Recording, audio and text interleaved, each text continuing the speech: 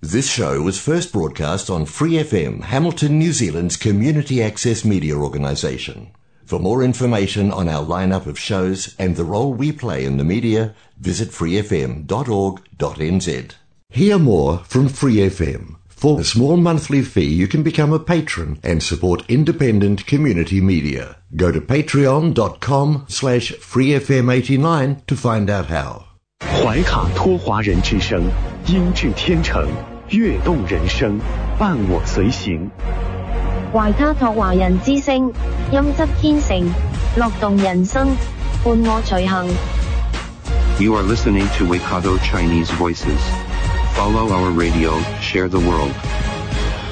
您正在收听的是 FM 89.0怀卡托华人之声广播电台节目，我们在新西兰为您播音。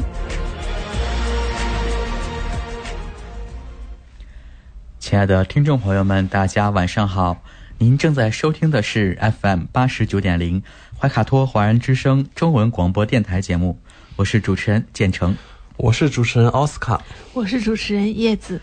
今天是2020年3月10号星期二，时间来到了晚上7点整。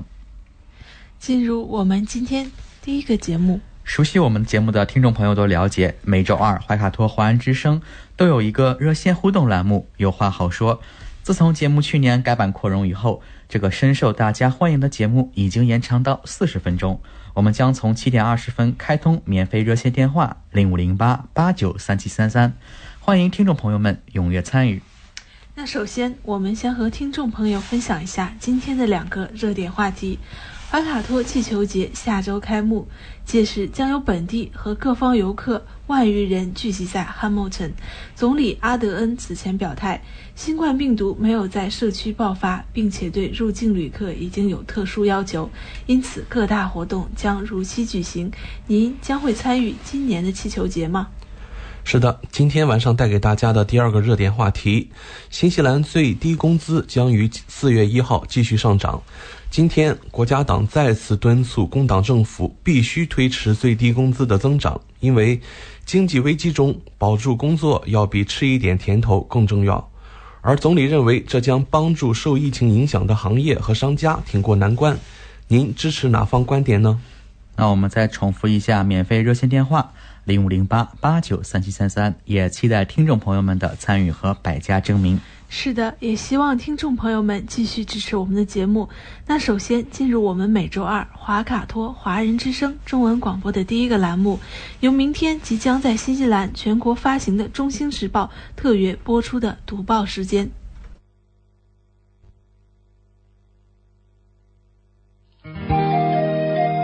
关注天下，服务新华，主流视野，时代情怀。读报时间由中新时报特约播出。首先来到了由新西兰南北岛全国发行的中新时报特约播出的读报时间，主持人叶子建成会在这里和听众朋友们分享明天即将全国出版的中新时报各个版面的精彩内容。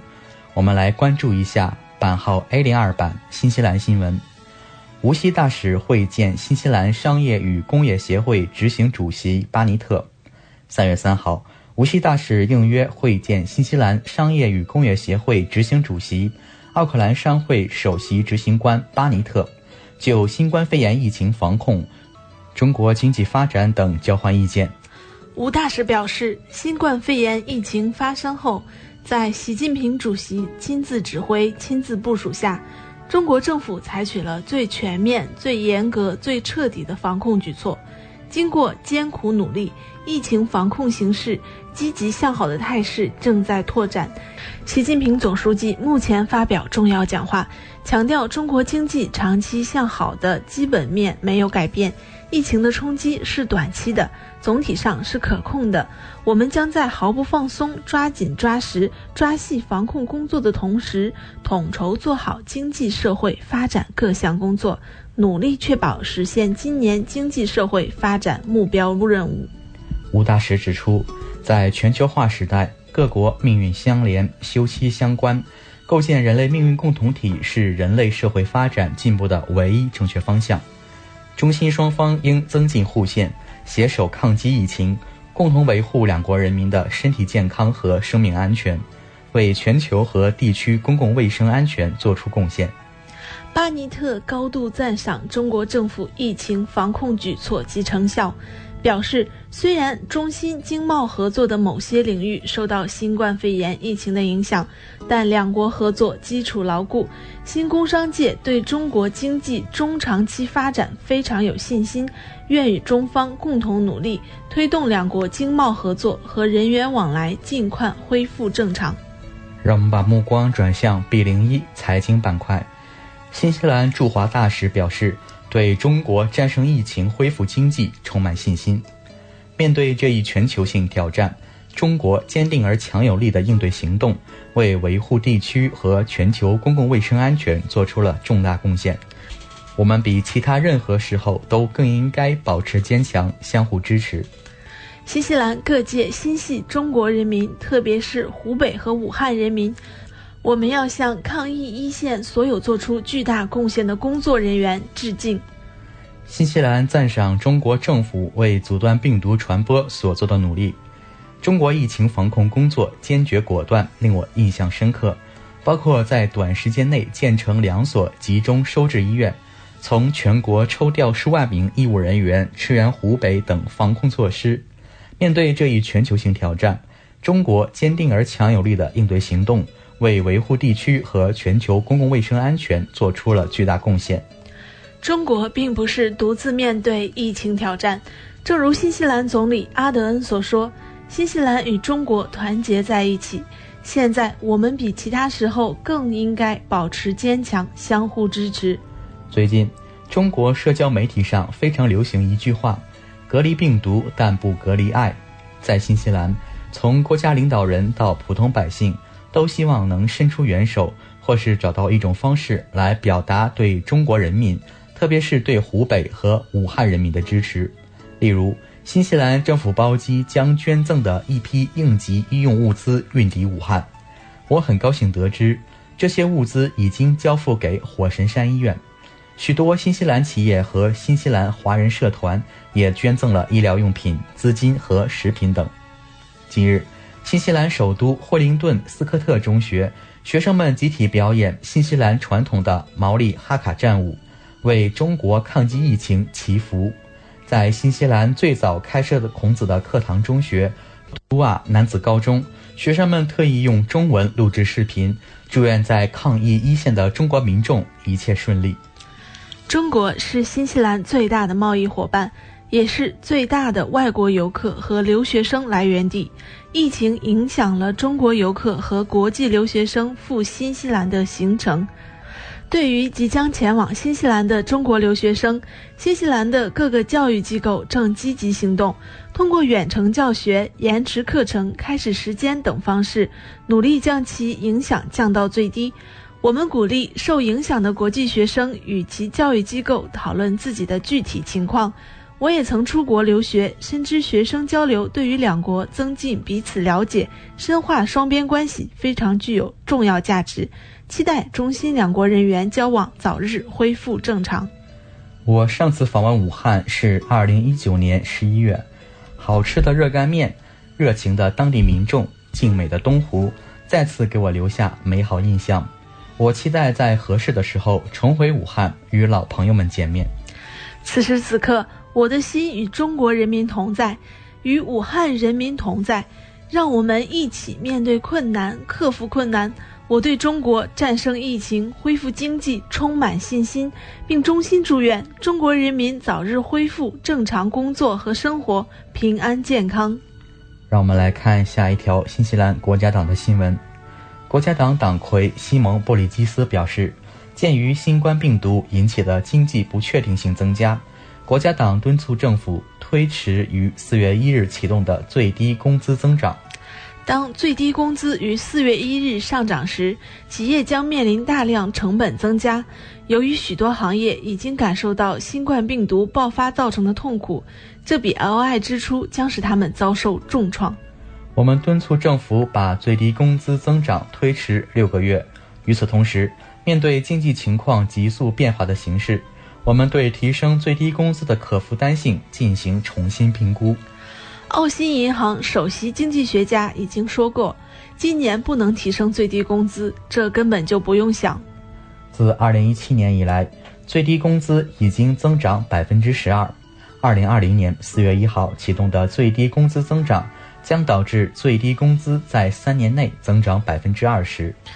虽然每个人都想得到更高收入，但政府需要实事求是地应对现实情况。许多企业正在努力保持现有工人的就业，这才是英语优先考虑的问题。国家党执政时期，我们在坎特伯雷地震、凯库拉地震和全球金融危机之后采取了果断行动。只有国家党能够在艰苦之时带领新西兰走出困境，这是有历史记录可循的。让我们转到下一条新闻，澳元及新西兰元跌至11年低点，受油价及疫情风暴夹击，澳元及新西兰元周一双双触及11年低点。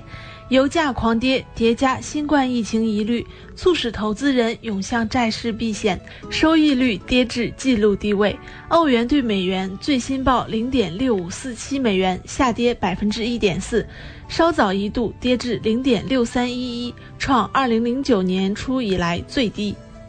投资人恐慌情绪升温，争相买进债券，而产油国减产协议瓦解后，沙特誓言调降石油价格并增加产量，引发油价重挫 30%。 澳元对日元一度重挫 6%， 新西兰元对日元则是暴跌超过 7%。 随着澳洲最大贸易伙伴中国开始出现越来越多新冠病毒感染病例，澳元自1月中旬便一直面临压力。上周澳洲央行降息至纪录低点 0.5%，进一步拖累澳元走低。过去几天，澳洲新冠病毒确诊病例增加，不过大多是在境外感染的旅客，只有1例是本土社区传播。澳洲政府本周将推出一套财政刺激方案，借以避免经济陷入衰退。目前细节仍有效待定，但媒体报道称，导致规模100亿澳元的刺激方案将包括薪资补贴及其企业挹注现金。此外，分析师多预期澳洲央行下个月将再度降息至 0.25%， 之后将实施非常规货币政策。澳洲国民银行 NBA 分析师在一份报告中称，目前预期澳洲央行将在5月或6月采取非传统政策，以协助经济以应对新冠病毒疫情冲击。让我们来看一下 B03 旅游板块。冠状病毒疫情下，新西兰航空员工可能面临失业。新西兰航空正在努力应对冠状病毒的影响，以及在对国内国际运营受挫中，新任老板并没有排除员工或会失业的可能性。新西兰航空公司已经进行了一些及时的更改，首席执行官格雷格兰福削减了25万纽币的薪水，削减了多次航班，并冻结了非关键职位的招聘。弗兰先生今天在接受 One News 采访时说，他不能排除对员工进行裁员的可能性。我目前不能排除太多的行动，因为我们知道我们所知道的，我们不知道我们所不知道的。我们需要确保公司的业务运作良好。对于新西兰和新西兰人来说，这是一个长期的目标。他补充说，目前尚不清楚，我不确定2周后的情况如何。他说，这是一种新出现的情况，还好我们有足够韧性。弗兰先生和该航空公司的高管每天开会，讨论公司下一步行动。新西兰航空飞行员协会会长安德鲁·李德林表示，他们每天也都在与新西兰航空公司的管理层会面。李德林先生说，任何会影响到他们的重大发展，我们都会直接与我们的成员沟通。为了提振，该航空公司早些时候宣布推出了数个打折廉价航班，但是在今天的公告中，航空公司承认这一营销活动的失败，并且注意到其整个网络的预订量下降。尽管业务量下跌，但弗兰先生对新西兰航空的发展充满信心。他说，这是一个难以置信的业务，在这里拥有出色的国内网络，不仅对我们来说非常重要的地区，而且对主要干线也是如此。这项业务将处于良好状态，我们现在必须处理我们目前碰到的问题。新西兰航空公司还暂停了盈利指引，该公司此前预计收益为 3.4 亿至4亿纽币，低于早先预期的 4.25 亿至 5.25 亿纽币。但弗兰先生认为公司将继续前进。他说，这是这个国家如此重要的领域，也是我对获得这份工作的机会感到非常兴奋的原因之一。新西兰航空与新西兰联系在一起，我们将做出正确的决定，以确保我们的成功。让我们转到下一条新闻。 B04 版公益版华人俱乐部练兵为中新两国加油鼓劲。世界各地愈演愈烈的新冠肺炎病毒引起各国政府的普遍关注，也牵动着新西兰华社的高度重视。疫情当前，责任担当，怀卡多地区华人球队迅速行动，为打赢这场疫情防控阻击战贡献体育力量。3月8号，周末天气晴好，秋日暖阳洒在汉密尔顿新落成的科瑞公园球场。正在备战2020怀卡托周日联赛的两支华人队伍，怀卡托龙队足球俱乐部和老男孩足球俱乐部聚集在此，整齐划一地进行着热身准备。这是一场普通的对抗练习比赛，不同的是，开球之前，两队球员集中在体育场中圈，大声喊出“中国加油，新西兰加油”的口号，为疫情笼罩下的中新两国民众打气并祈愿。新冠肺炎肆虐全球，体育人以身作则，担当起运动健康的倡议者，增强体质的先行者。华社足球俱乐部坚持开展训练，目的就是在防控疫情期间，为大众普及科学有效的健身方法，以便更科学、更规范、更有效的运动方式，在增强身体素质和抵抗力的同时，为抗击疫情做出足球俱乐部应有的贡献。怀卡托龙队足球俱乐部经理看中新时报记者表示，目前中国和新西兰正遭受病毒传染，看到医务人员冒着生命危险在一线战斗，虽然大家能力有限，但很多球员还是自发参与了各种捐助活动，为抗击疫情做出一份力。今天在特殊的开球仪式，正是在此号召大家为抗击新冠肺炎积极行动起来，同时向奋战在抗击疫情一线的医务人员致敬。中国加油，新西兰加油，我们在一起。以上就是今天读报时间的全部内容，更多精彩内容明天您可以在全国南北岛10座大中和旅游城市的派送点拿到新鲜出版的《中新时报》。在此我们也感谢《中新时报》对本节目的大力支持。一首优美的女声音乐以后，进入我们今晚大型听众互动栏目有话好说。我们的热线电话为0508893733，将在稍后为您开通，期待您的参与。一会儿我们再见。有一种强烈感觉，心跳在下坠，有一种强烈错觉，身体被撕裂，有一种幻觉，像梦却又轰轰烈烈，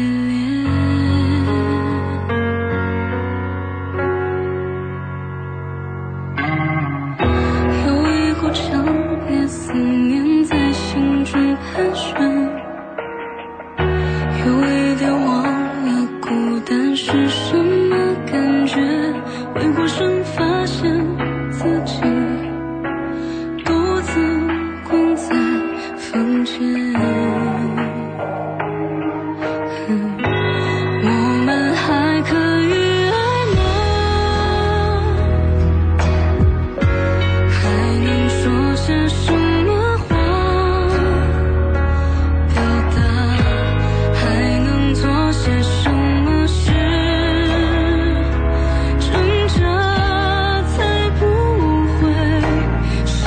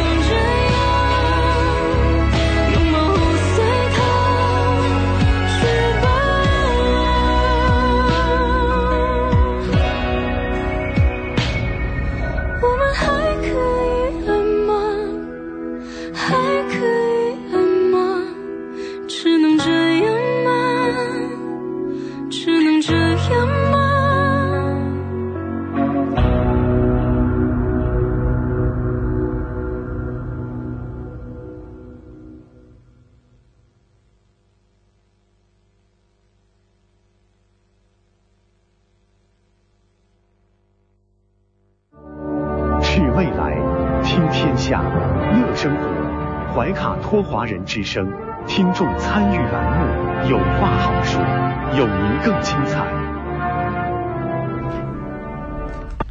亲爱的听众朋友们，时间来到了周二的7点24分，现在进入到了怀卡托华人之声大型听众互动栏目，有话好说。免费热线电话0508893733已经为您开通。就像播音开始预告的那样，今晚我们照例带来2个热点话题，期待您的参与。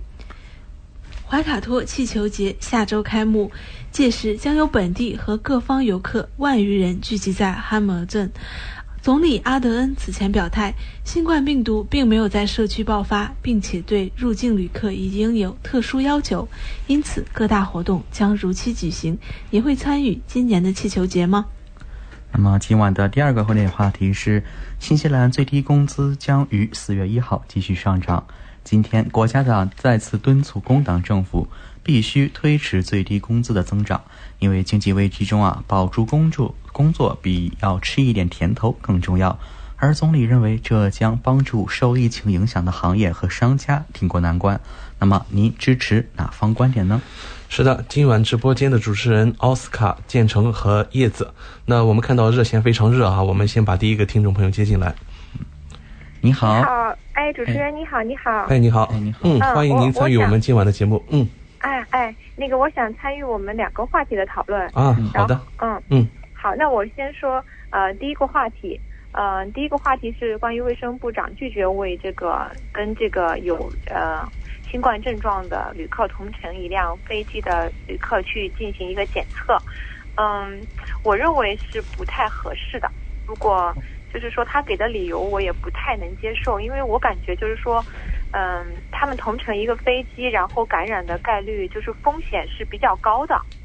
因为就是说如果说是有高风险的话，如果能够给这些乘坐同一架飞机的旅客进行一下检测，然后如果是有的话，那就及早的采取措施，减少影响的范围。如果没有的话，那肯定是皆大欢喜，然后就是恢复正常的生活，我觉得是蛮好的。但是如果说是可能就是他会要求你就直接在家里隔离14天，然后政府可能也不给提供这种检测，可能就会把这种是否能够自我隔离这种权益放给个人。可能我觉得就是会有一点，就是我如果从我的角度来讲的话，我可能会觉得有点风险太高。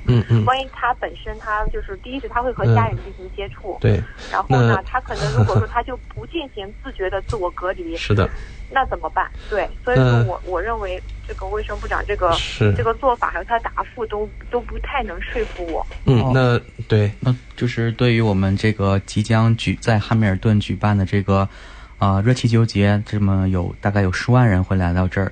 那么就是而且这个总理也说这种大型活动呢也会继续办下去，因为这个新冠病毒没有在社区传播。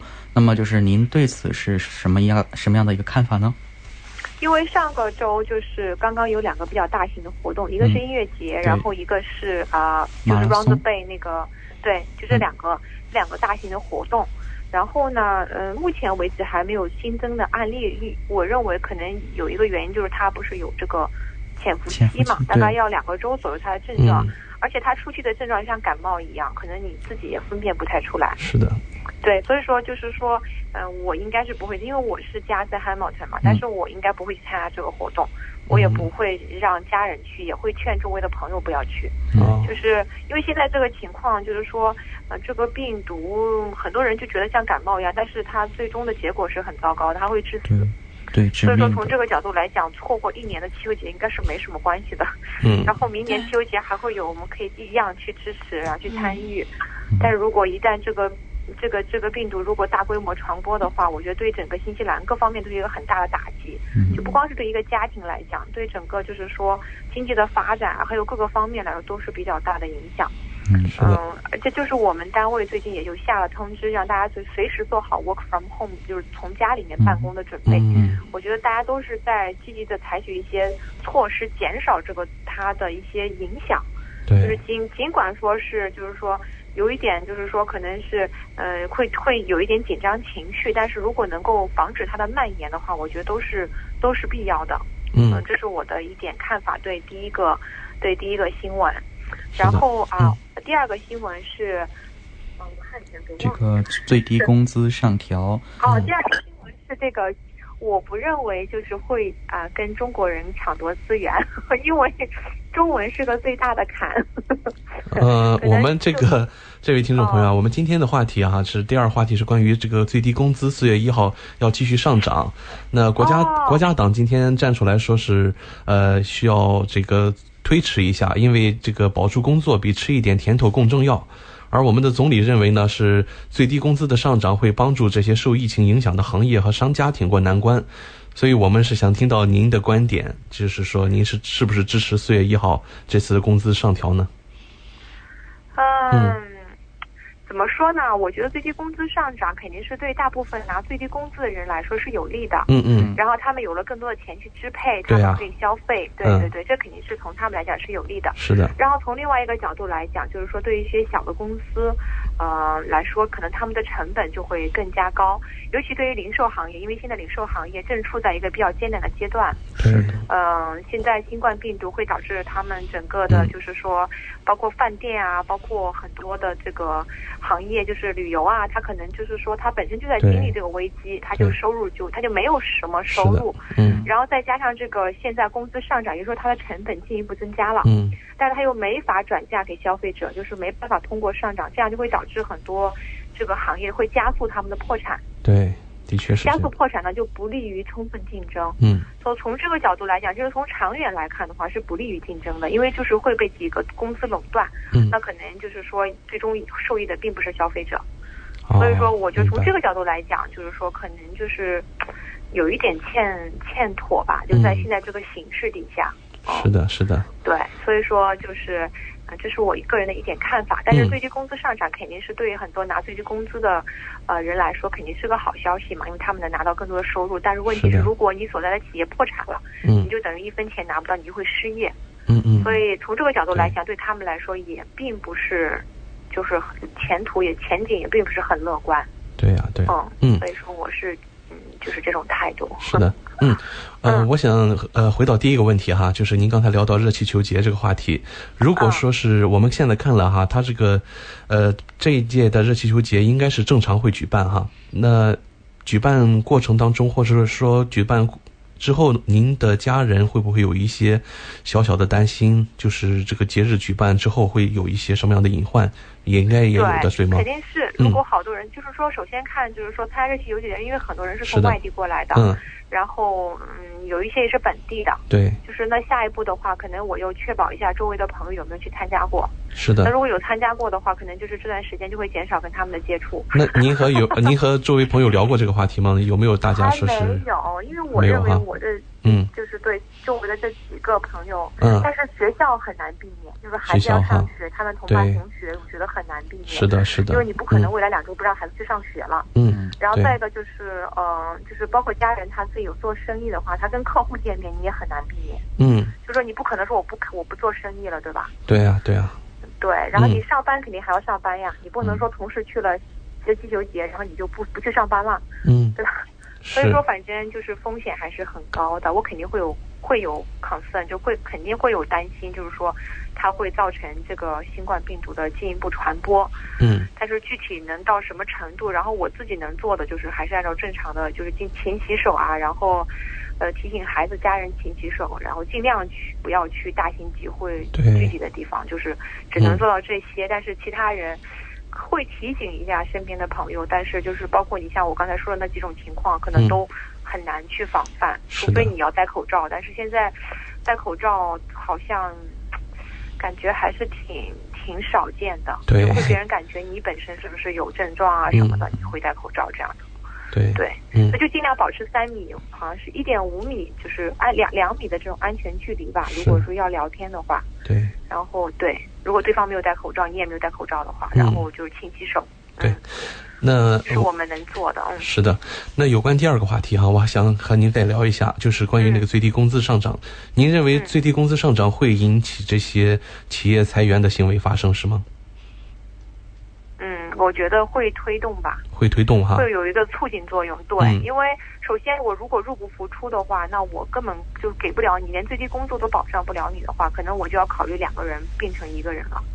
就我可能就会把一些不必要的岗位啊，好的，对，就会造成一些人失业。我觉得肯定会促进这个，因为对很多企业，比方他雇员超过多少人以上的企业来说，这是个不小的开支。是的，是的。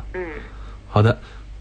很开心和您聊，好吗？我也很开心。谢谢，谢谢主持人，谢谢我们提供这样一个机会。好嘞，谢谢您。好的，拜拜。好，再见。我们和刚才这位这个快言快语的听众哈，也是聊了很多。他发表了2个非常鲜明的观点哈，有关热气球节，他做出的反应就是说不会去参加了。那同时也会观察周围的朋友有没有参加。是的。那如果有参加的话，可能会暂时的避而远之，因为有这个传染的担心嘛，对吧？是的。那2位主持人，您是否赞同这位听众的这个意见呢？对于即将到来的热气球节呢，我的打算也是跟这位听众的是一样的，觉得还是先不要去参加了。对，也会劝自己的家人和朋友，如果尽可能的不要去参加。这个毕竟大型集会，这个即使去参加了，可能也是要到14天之后才能会有所症状。对自己来说，家庭来说，都是一个极其不负责任的一个比较危险的行为。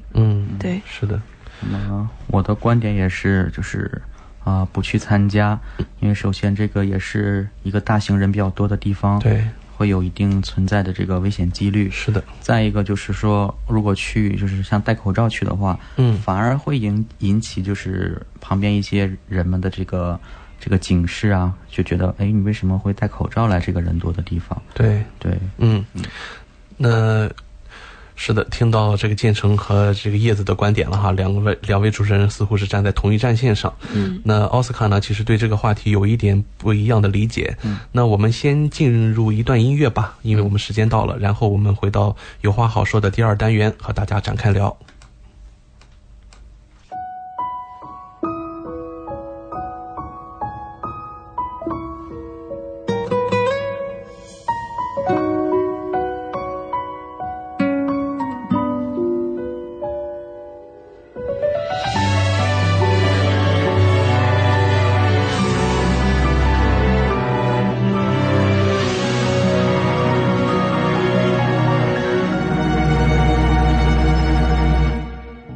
久了我都没变，爱你这回事整整6年。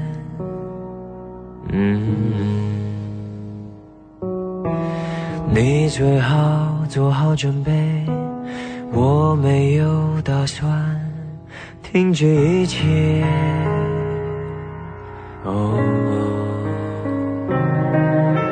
想说我没有志愿，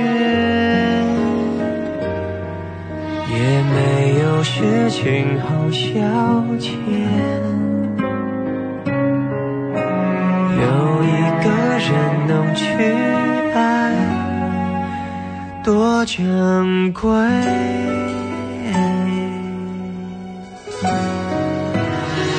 没关系，你也不用给我机会，反正我还有一生可以浪费。我就是剩这么一点点倔强的像我的优点。没关系，你也不用对我惭愧，也许我根本喜欢被你浪费。随便你今天拼命爱上谁，我都会坦然面对。只需要我跟你再好个10年，无所谓。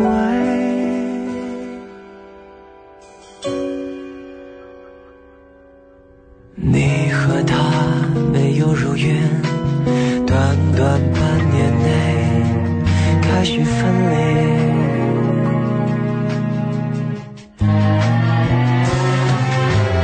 我的爱依旧没变，连我自己都对我钦佩。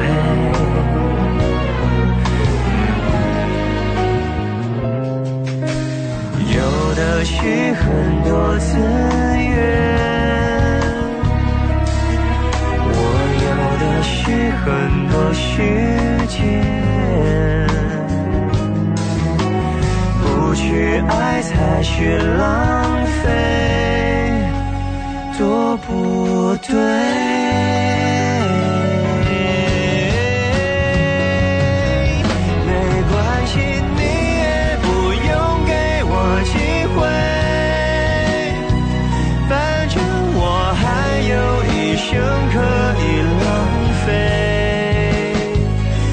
就是剩这么一点点倔强的像我的优点，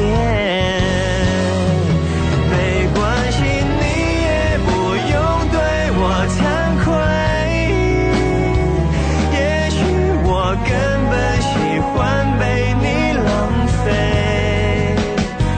就算我再去努力上谁，到头来也许白费，不如永远跟你好来的快乐，对不对？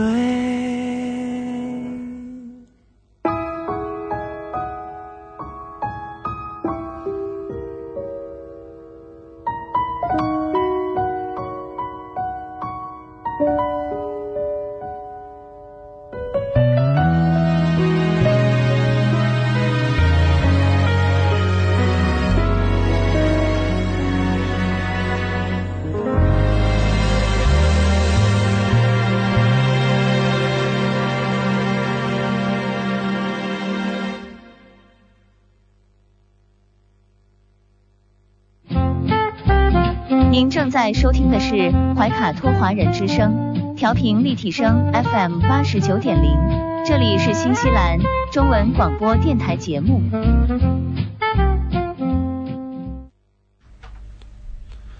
亲爱的听众朋友们，欢迎回到怀卡托华人之声中文广播电台。那么现在是有话好说节目时间。那么在这个第二部分开始的时候，我们再和听众朋友们介绍一下今天的2个话题。那么第一个话题啊是怀卡托热气球节下周开幕，届时将有本地和各方游客万余人聚集在汉密尔顿。总理阿德恩此前表态，新冠病毒没有在社区爆发，而且对入境旅客已有特殊要求，因此各大活动将如期举行。那么您会参与今年的气球节吗？然后第二个话题，新西兰最低工资将于4月1日持续上涨。今天国家党再次督促工党政府必须推迟最低工资增长，因为经济危机中保住工作要比吃一点甜头更重要。而总理认为这将帮助受疫情影响的行业商家渡过难关。您支持哪方观点呢？是的。那我们在第一个单元阶段呢，接到了一位热线听众的电话，他对于第一个怀卡托热气球节的话题呢，鲜明地表达了自己的观点，那就是不会去参加，同时也不会鼓励周围的朋友去参加。我相信这种观点目前也是代表了一大部分人的一些想法。没错。包括我刚才听到主持人叶子和建成都有聊到哈，也是比较符合这位听众朋友。但是呢，奥斯卡想的是这样，这个活动呢是作为怀卡托一年一度可以说是已经举办了20年的一个最大型的活动之一了，吸引了世界各地的游客。当然了，新西兰本地的游客相信也不少啊，每年都有几万人来参加这个活动。如果呢现在我们说考虑到这个疫情了需要取消，那显然是有一点操之过急了，因为我相信很多游客包括过来参加比赛的这些选手啊，世界各地的，他们都把这个机票安排好了，把酒店也预定好了。那如果说匆匆忙忙的告诉对方我们要取消，那肯定会引起这部分人的不满哈，因为没有人去解决他们的这个花费，没有人去赔偿他们这部分的损失。因为时间已经很紧了嘛，现在算起来还有正好1周的时间。这么一个大型的活动，说不举办就不举办，那可能是有一点儿戏了哈。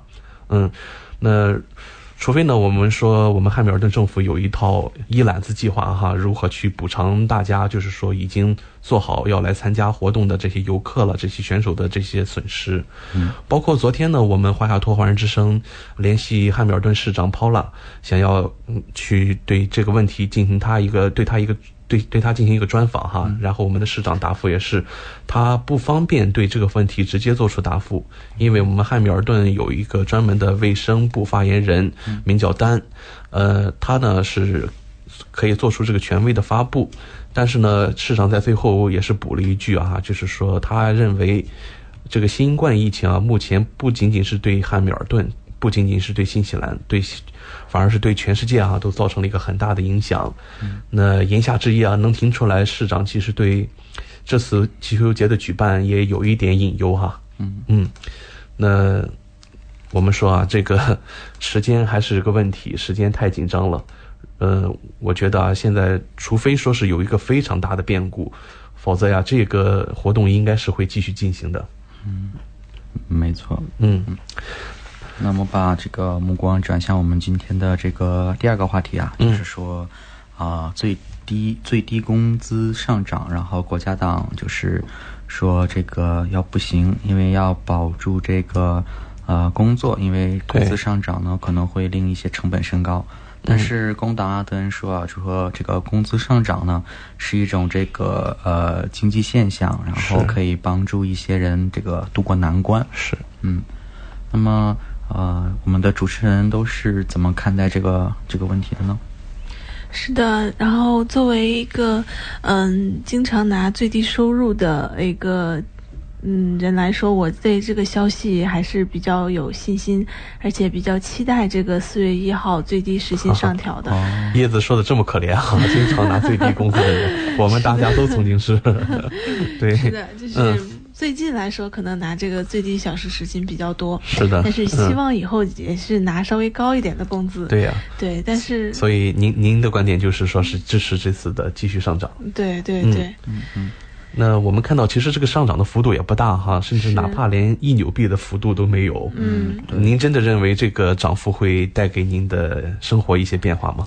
可能带给的生活不是很多，但是它涨幅这个趋势对于民众来说可能是增强了民众一些信心，因为最近疫情的爆发，可能大家会担心这个疫情的物资啊，各方面的，因为家庭需要物资啊，对这个消费问题，说明如果调整了上最低工资，可能对民众的信心也会一下增强。对，对，是的。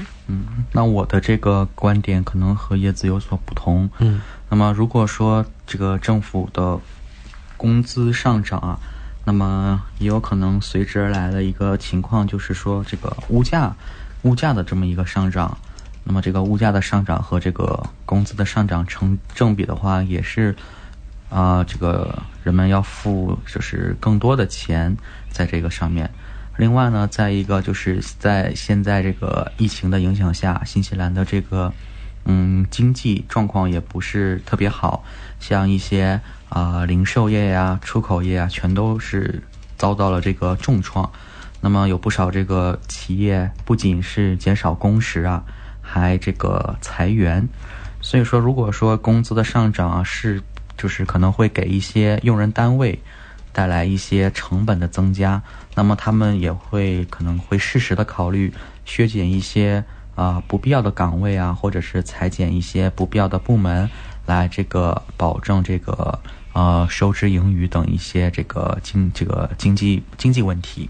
是的，建成反映的这个问题也是非常矛盾哈，可以说是跟叶子那边的想法有一点出入了。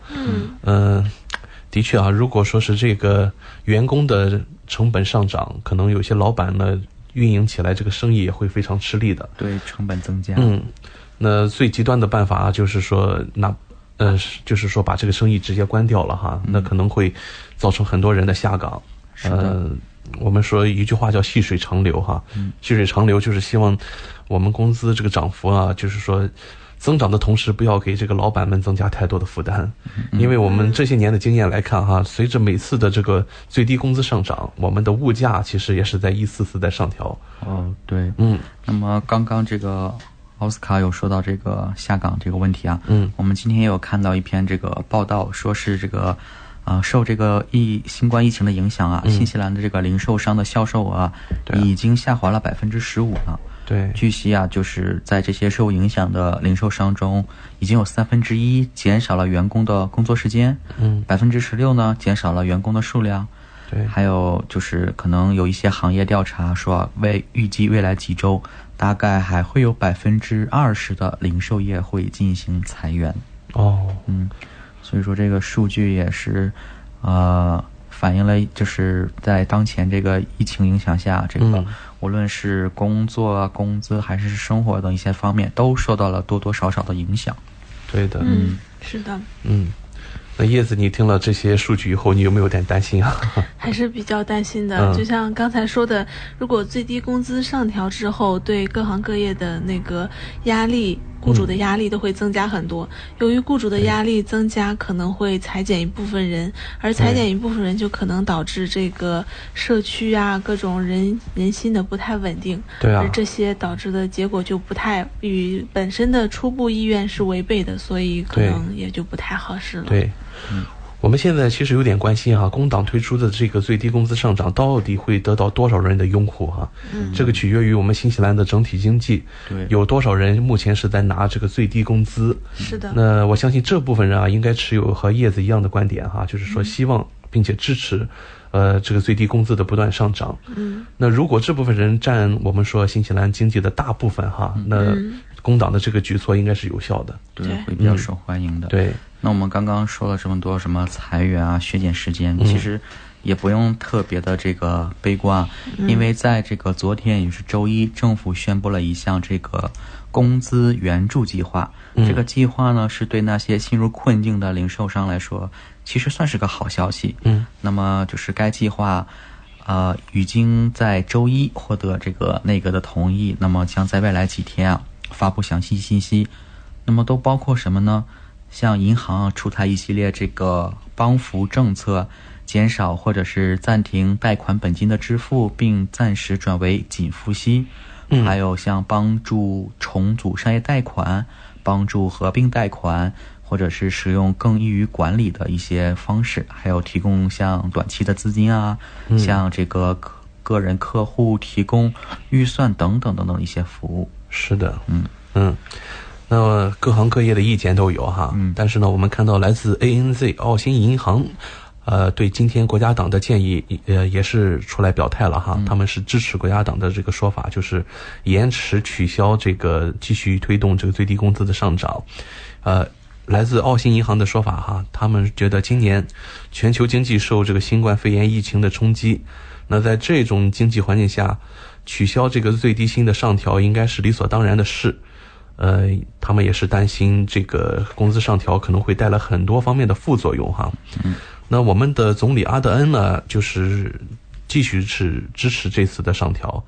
在总理看来，新西兰的经济现在是处于相对强势的地位，债务比较低。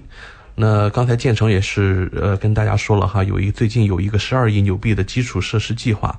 总理认为这也会对我们的经济增长构成支撑。所以说现在是公说公有理，婆说婆有理哈，大家都是站在不同的这个观点之上。所以我们真的很难说啊，这次的工资上调到底受益的人是有多少？那受益的人落进口袋的里面的这次上调的工资会不会被随之而来的物价上涨又给带走了呢？这其实是一个大家很关心的问题。对，那么其实就是也是在我们这个新西兰生活的一段时间啊，就是也是感觉这个新西兰的这个生活水平，也就是物价这些都还是蛮高的。对，包括像日常的在超市的采购，是的，包括像一些需要人工修理的一些东西，像一些修车啊，对，就是家用方面的一些修理人工费，还是真的是确实是挺贵的。而且我们看到这次疫情对新西兰经济的冲击已经显现出来了哈。根据今天的消息，就是新西兰的油价也要在这次汽油的冲击下，一下子要下跌99分钱了。对的。这对新西兰来说是一个不小的跌幅。而且不光是这个油价，就是像包括教育业也是有很大的冲击。对啊，可能就是之前我们的新闻报道也说至少损失这个3亿纽币啊。对，但是呢，这个同时新西兰这个几所大学啊，也有分别给出回应。就是说如果这个中国学生从第三方进入，像奥克兰理工大学会给1000纽币的补助。然后惠灵顿维多利亚大学今天也发文称说是会对这个学费是减免还是说是有优惠，反正也是对这个从第三国入境到新西兰来留学的中国学生也是会给予一定的这个优惠扶持。是的。看来这是各家大学都是为了这个吸引学生做出了这个很大的这个让步啊。对啊。也是可以预见这次疫情对新西兰的冲击和影响将是非常长远的一件事情哈。那我对，说到这个疫情啊，我也想到了刚刚我们这个讨论的第一个话题，就是说这个就是人多举办活动。对。那么我们也看到，就是说最近这个意大利也是一个高爆发的这么一个国家。是的。然后也有很多人啊，就是新西兰人赶在这个封锁意大利前从这个意大利返回。对，而且啊，就据说还是没有检查体温的哦。这个真的是还蛮吓人的。对。那么我们这个新西兰的一男子啊 Jack 他就说病毒啊爆发影响了他在这个意大利所有的一个行程。他们本来说是在威尼斯啊像罗马都是住的，结果呢因为这个疫情，那么这个旅行团啊搭乘巴士离开了意大利。所以说令他们感到惊讶的是，在意大利的边境并没有进行一个严格的检查或者是体温的测试。那么他这名新西兰男子啊当时就感到很担心。对。奥斯卡觉得这个事情最恐怖的一点在哪儿哈？就是意大利现在的情况可能比当时的武汉最严重的时候好不了多少。对的。但是呢，意大利的一个致命的一个问题就是大家都不愿意戴口罩。没错。反而会让这个问题像滚雪球一样越滚越大，越滚越严重。而且在边境还不检查体温啊什么的。也是就是可能没有特别在意或者怎么样。我们可以试想一下下周举办的这个气球节里面到底会有多少意大利的这个游客过来哈？我们现在是不敢做出估计，但是呢应该保守来看应该是有来自世界各地的游客。这其实是一个非常大的一个潜在的风险哈。对。虽然说这个意大利是高爆发国家，但是目前政府也采取了一定的措施，他们也开始就是进行封锁这个城市。然后也有新闻也报道，就是说有一些媒体会把这个封锁城市的这个信息提前透露给民众。对。然后民众开始选择纷纷这个出逃。是的。这个封城的前一晚，这个火车站真的是这个人山人海，大家都选择拼命逃出去。对。然后这个意大利总理也说，就是说对这个媒体这样一个提前透露消息的这样一个不负责任的行为，也是感到很生气的。是的。看着这一幕又让我们想起来武汉封城的时候哈。当时外国媒体很多风言风语啊，说这个武汉有很多民众跑出来了。怎么样。其实现在看看就是50步笑100步的问题。真到了那个关头，说实话这个人性使然哈，大家可能都有一种求生的欲望，都会做出类似的举动来。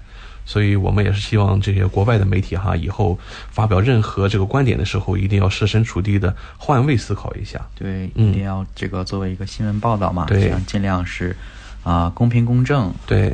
包括我听到今天主持人建成在上节目之前后说了一个小的花絮就是有朋友在汉密尔顿也是遇到了这种关于这个模仿这种咳嗽的这种事情哈。对的对的对，因为就是戴口罩，然后在 CT 被一些人就是刻意模仿，像咳嗽啊，或者发出一些怪异的声音。对，那么其实戴口罩这个行为也是既保护了自己，又防止一些他人的一些传播途径，觉得这是一个好事。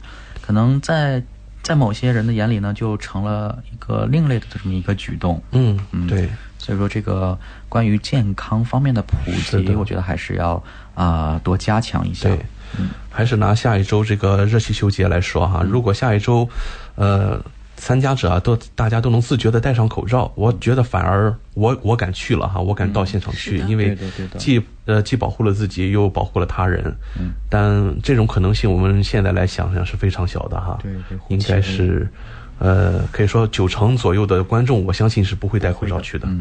所以说戴不戴口罩居然成了一个问题，这也是中西文化的一种冲击和碰撞吧。对，好的，那我们也注意到今天的时间来到了7点59分。是的，那么今天的大型互动专栏有话好说也要与大家道别了。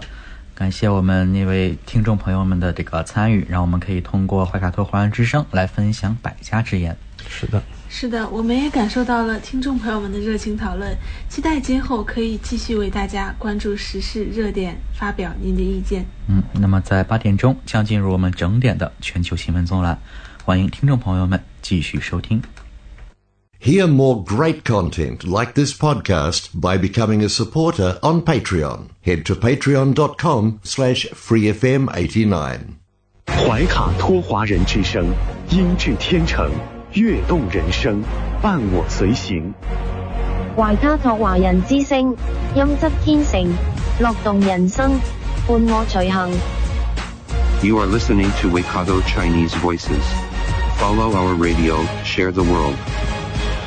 您正在收听的是 FM 89.0怀卡托华人之声广播电台节目，我们在新西兰为您播音。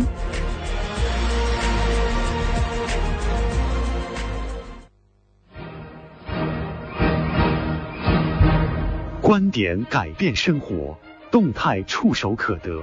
中新时报特约节目，全球新闻纵览，关注大千世界，传播价值资讯。怀卡托华人之声整点播出。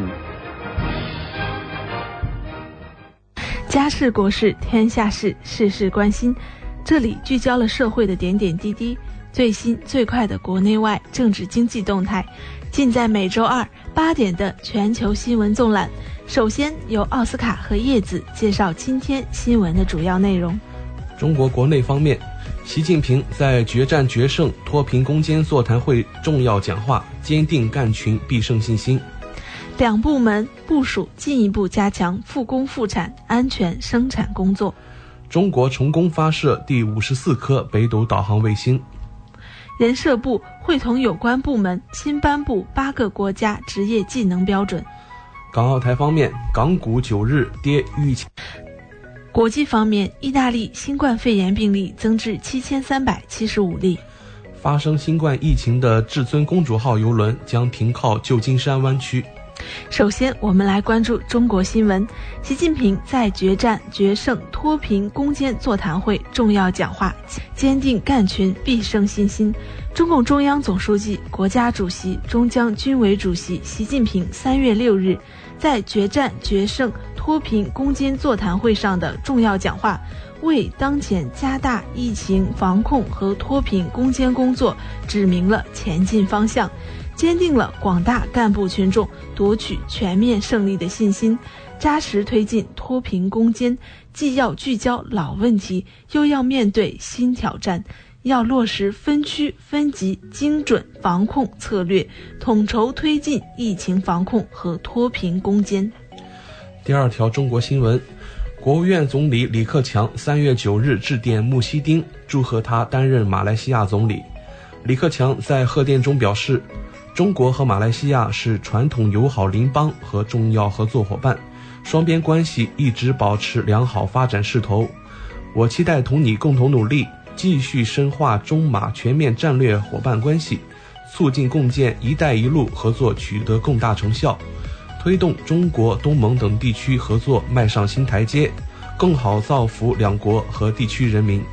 让我们转到下一条新闻，两部门部署进一步加强复工复产安全生产工作。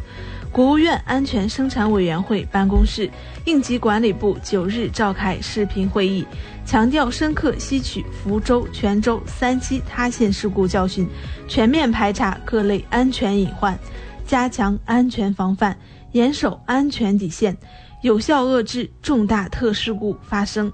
据应急管理部有关负责人介绍，今年以来全国安全生产形势总体稳定，但福建、泉州3起塌陷事故表明安全生产形势依然严峻复杂，各级消防救援队伍和安全生产专业救援队伍要加强疫情下的抢险救援预案、力量、装备及各项应急准备，时刻保持应急状态，强化应急演练，确保科学、安全、高效处置。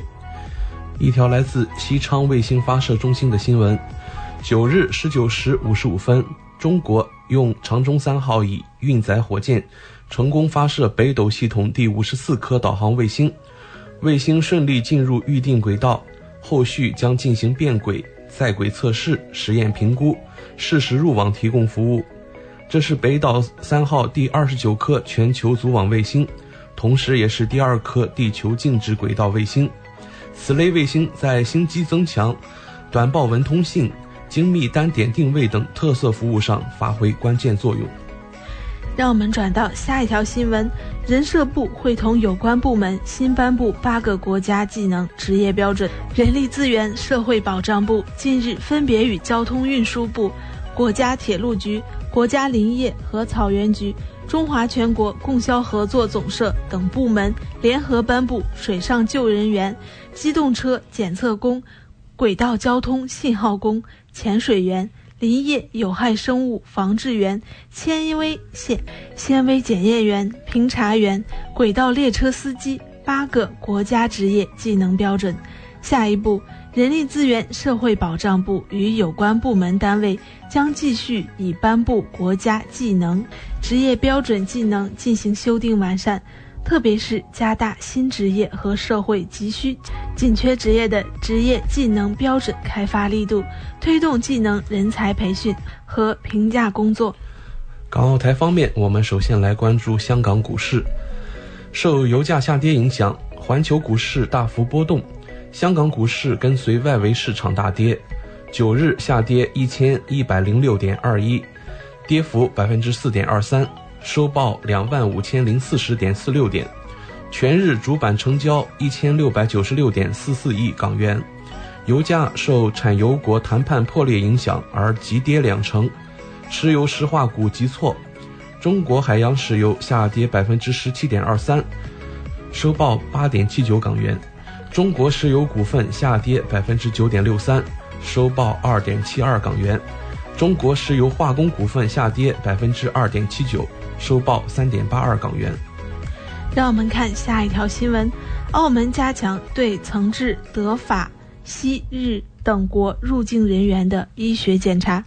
澳门新冠性病毒感染应变协调中心8日宣布，鉴于德国、法国、西班牙和日本新型冠状病毒感染疫情近期趋于严重，特区政府卫生局要求自当天12时起，所有在入境前14天曾经到过德国、法国、西班牙或日本的入境人员必须接受医学检查。卫生局还表示，自3月10日12时起，所有在入境前14天内曾经到过上述国家的入境人员，需按照卫生当局的要求，在指定地点接受14天医学观察。澳门居民可在卫生部门认为适当的家居地点接受医学观察，非澳洲居民在指定酒店隔离医学观察的费用自理。此外，对于入境前14天曾经到过韩国、意大利或伊朗的入境人员，需在指定地点接受14天医学观察的规定仍然生效。接下来一条来自国台办的新闻，国台办发言人朱凤莲7日表示，我们注意到中国国民党主席补选结果，多年来中国共产党和中国国民党在坚持9·2共识、反对台独的共同政治基础上，巩固互信、良性互动，积极推动两岸关系和平发展，增进两岸同胞利益福祉。当前两岸关系形势复杂严峻，希望中国国民党在江启臣主席带领下，珍惜和维护两党既有政治基础，发挥两岸沟通桥梁纽带作用，为维护台海和平稳定和同胞利益服务。让我们转到国际方向，意大利新冠肺炎病例增至7375例。意大利公民保护部部长、新冠病毒应急委员会专员博雷利8日说，截止当地8日18时，意大利累计确诊新冠肺炎病例7375例，较上一日新增1492例。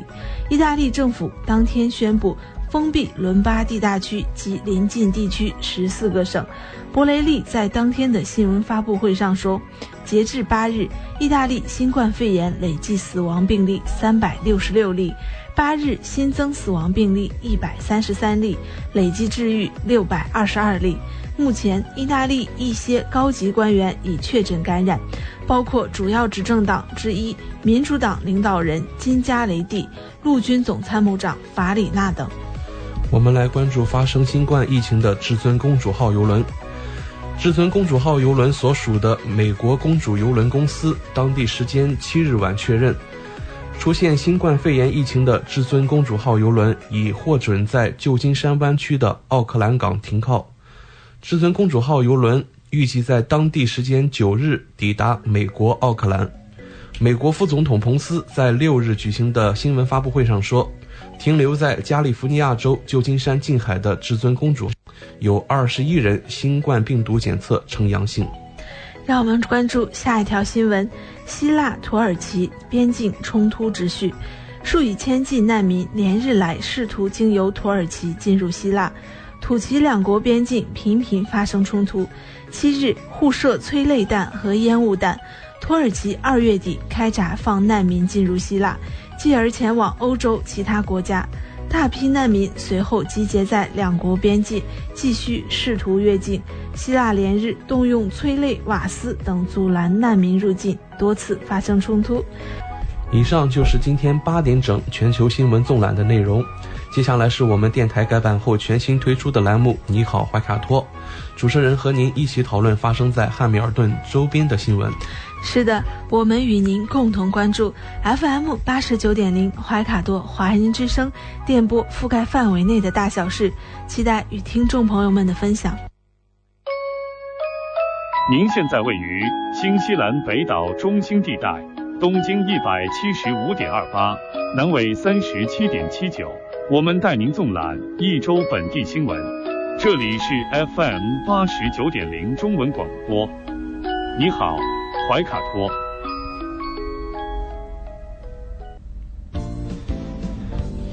周二晚上8点11分，来到了我们电台2020年改版全新增加的单元你好怀卡托。这是一档关注本地新闻的栏目，在接下来的10几分钟，主持人将和您聊一聊发生在你我身边的艺文趣事。那么首先第一条新闻啊，就是因新冠疫情导致如果学校关闭，新西兰一应用程序开发商推出线上教学。那么一家新西兰的科技公司啊，正在帮助全球超过50所学校由冠状病毒导致的停课的学生得以继续接受教育。那么政府和教育官员在2月份宣布，香港和日本的学校呢将关闭1个月。那么根据日本的统计啊，说大约有1300万学生，那么在学校放学之后呢，在家接受网络线上教育。是的，这家名为 Kimi 的新西兰公司在日语中的意思是指的意思，迄今已同香港、美国、加拿大和越南建立了联系，希望将教室转移到网上。如果您是从头开始编写文档，则可以使用 Word 或者是 Google Doc 或者是 PowerPoint，但是课堂作业通常始于现有文档、教科书、网页、工作表、小说、工作簿、论文。Kimi 董事长鲍勃·德拉蒙德说，不用打印或者复制这些文件就可以将其分发出去。Kimi 将其进行快照，然后您可以使用文本或绘图工具在文件上单独或协作地进行书写和绘图。位于 Hamilton 的一位教师说，教师在使用应用程序向学生分配作业，他们还可以插入评论、录制声音或者是电视视频。Kimi 的魅力在于您不必学习一种在线学习教学方式，您只需像昨天在课堂上一样进行在线进行学习即可。那么同时该应用程序协助了香港的50余所学校，以及像意大利韩国、日本、英国、厄瓜多尔、越南、加拿大和阿拉伯联合酋长国的一些其他学校。那么当被问及到为什么要开发这个应用程序时，那么该创始人说，因为我们能够迅速的提供帮助，为这个云教学提供了一个理想的解决方案。那么有一些这个公立学校由于受到一些预算等和有一些时间的限制，那么不能在一个学年中筹集到资金，那么这个云教学就提供了一个很好的这个服务。是的，怀卡托校长协会主席哈米什·芬内莫尔早些时说，如果 Hamilton 的感染率达到了一定水平，学校将关闭。新冠病毒是一种由最近发现的冠状病毒引起的呼吸系统疾病。当患有疾病的人咳嗽时、打喷嚏或者呼吸时，它会通过鼻子或嘴巴上的飞沫传播。为避免感染，人们应当与患有或者可能患有该病毒的人保持至少1米的距离。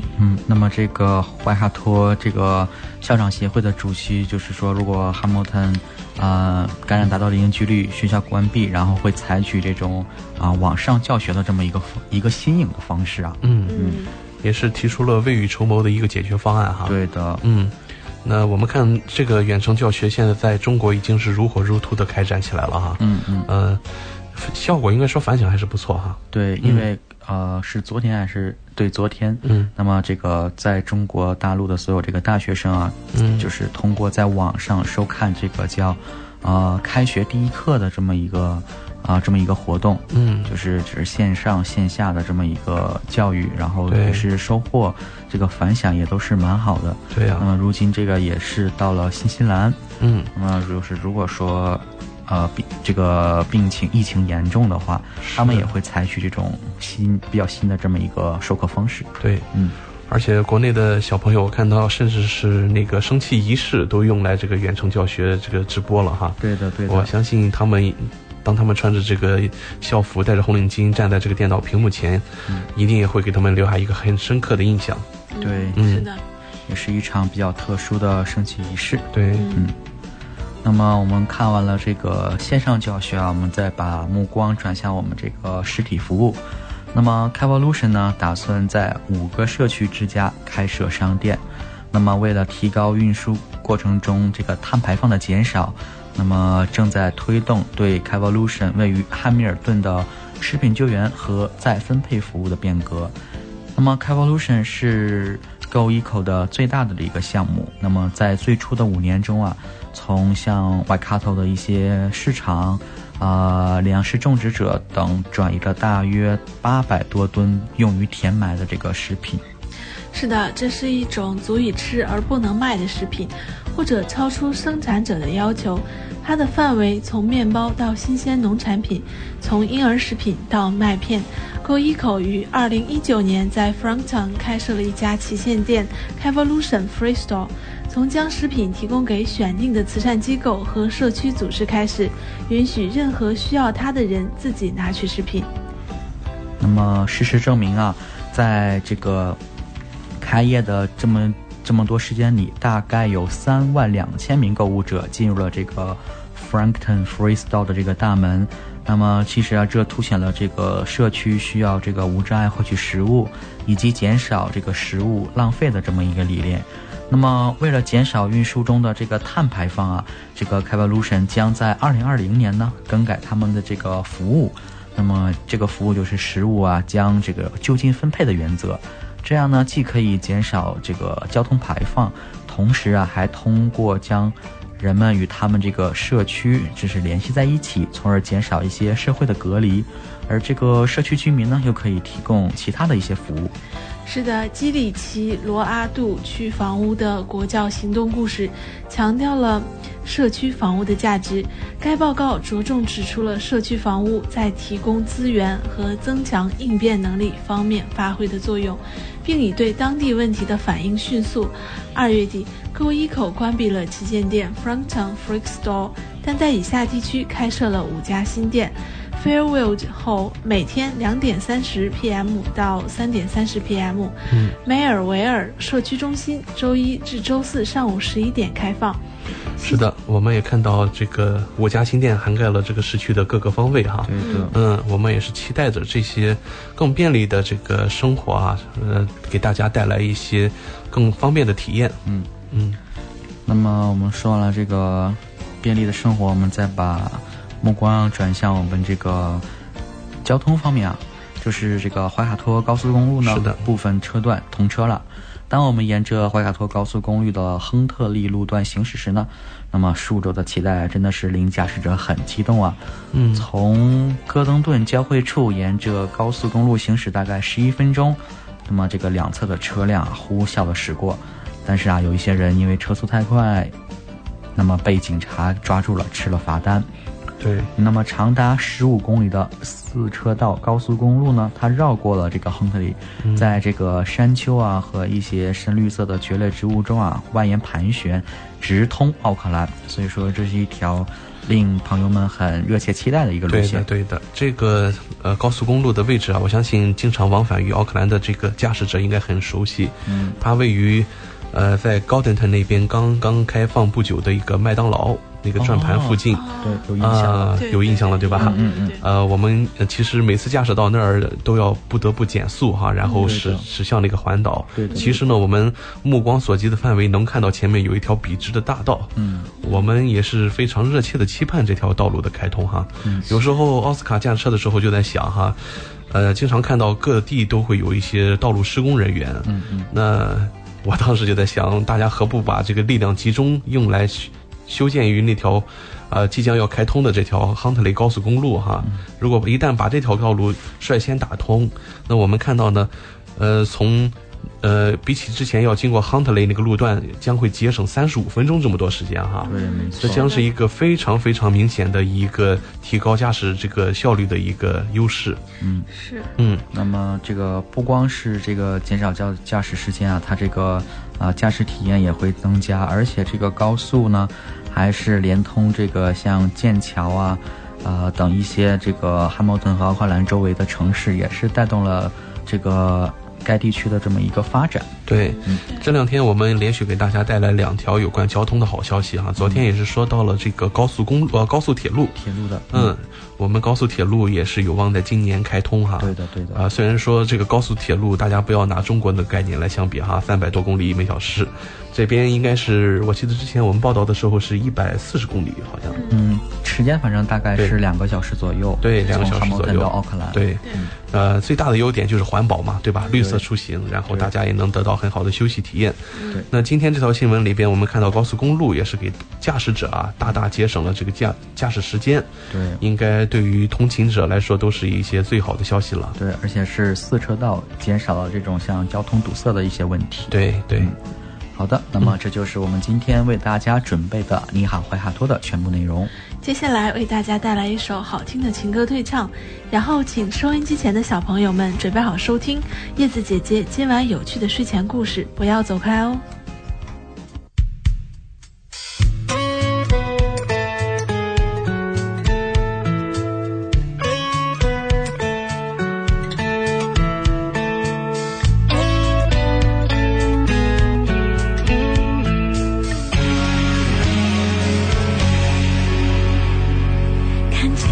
朋友很多，知心的没几个，而最关心的就是你。